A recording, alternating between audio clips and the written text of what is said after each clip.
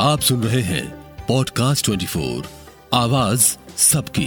Hello, मैं हूं नीतू कुमार और आज मैं बात करूंगी भाग्यश्री की। वो भाग्यश्री जो फिल्म मैंने प्यार किया से जो है सिनेमा के फलक पर चमकी थी, रातों रात स्टार बन गई थी। लेकिन इस एक फिल्म के बाद जो है वो बॉलीवुड से गायब हो गई। भाग्यश्री, आपको पता है कि इस फिल्म के लिए पहली पसंद नहीं थी। इस फिल्म के लिए सूरज बड़जात्या ने जो है किसी और हीरोइन को पसंद किया था।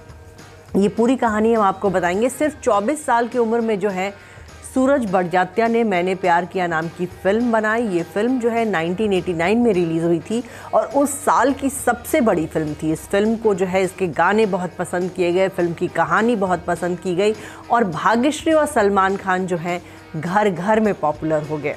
इस फिल्म के लिए जो है सूरज बड़जात्या ने सोचा था कि वो जो है बॉलीवुड एक्ट्रेस नीलम को हीरोइन बनाएंगे। जो मेल लीड है उसके लिए उन्होंने कई सारे ऑडिशंस लिए थे, जिसमें दीपक तिजोरी भी थे, फराज खान भी थे, सलमान खान भी थे। लेकिन फीमेल के लिए जो है उन्होंने सोचा था कि फीमेल लीड में जो है वो नीलम को कास्ट करेंगे। जब वो नीलम से बात करना चाह रहे थे तो उन्हें पता चला कि नीलम जो है फिलहाल चेन्नई में सनी देओल के साथ एक फिल्म की शूटिंग कर रही हैं। सूरज बड़जात्या ने चेन्नई की जो है फ्लाइट की टिकट बुक करा ली और वो निकलने ही वाले थे। तभी उनके पिता ने उनसे कहा कि तुम 1-2 दिन और रुक जाओ और एक लड़की की जो है मैगजीन में फ़ोटो छपी है। जो किरदार है फिल्म में सुमन का, मुझे लगता है कि ये लड़की जो है उस किरदार के लिए परफेक्ट होगी। सूरज बड़जात्या ने जो है उस मैगज़ीन को देखा तो उन्हें लगा कि वाकई में ये तो बहुत ही बिल्कुल जो लुक चाहिए उन्हें, गर्ल नेक्स्ट डोर वाला भोली भाली सी लड़की, तो वो बिल्कुल लुक वही है। फिर जो है वो भाग्यश्री से मिलने गए। पहली मीटिंग में भाग्यश्री ने जो है उनको फिल्म के लिए मना कर दिया। उन्होंने कहा कि वो नहीं करना चाहती फिल्मों में काम। लेकिन उनको सूरज बड़जात्या ने कन्विंस किया। तब उन्होंने कहा कि फिल्म की कहानी पसंद नहीं आ रही। तो भाग्यश्री के कारण जो है सूरज बड़जात्या ने 7 बार अपनी फिल्म की कहानी बदली, लिख करके वो कहानी बार बार उनके पास चेंज करके गए और फिर जो है वहाँ उन्होंने उनको कन्विंस किया कि आप इस फिल्म में जो है काम कीजिए।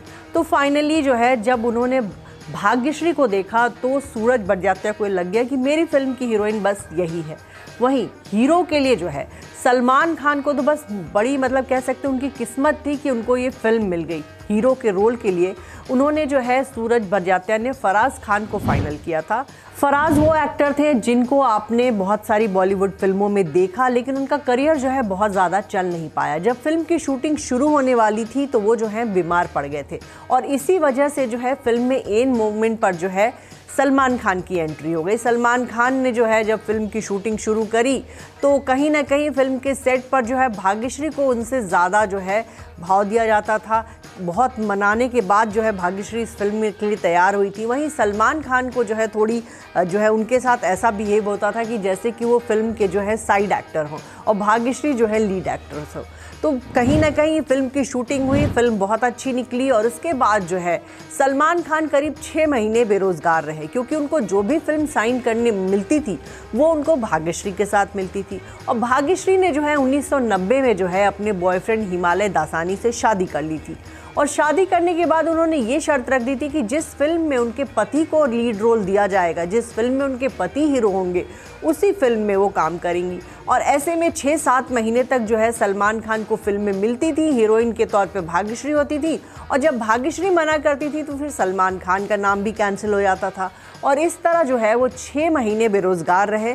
फिर उनके पिता सलीम खान ने कुछ फिल्म मेकर से बात की और उसके बाद जो है सलमान खान को फिल्में मिलनी शुरू हो गई और वहाँ से जो सलमान खान का सितारा चमका, आज भी जो है वो बॉलीवुड के सुपरस्टार हैं, बॉलीवुड के सबसे बिजी स्टार हैं, बॉलीवुड के सबसे महंगे स्टार हैं। और कहीं ना कहीं सलमान खान जो है मैंने प्यार किया के बाद से जो उनकी जर्नी है वाकई में अमेजिंग है। फिल्म दर फिल्म उन्होंने अपने आप को बहुत चेंज किया। पहले वो रोमांटिक फिल्मों में दिखते थे, अब वो जो है एक्शन फिल्मों के हीरो हैं।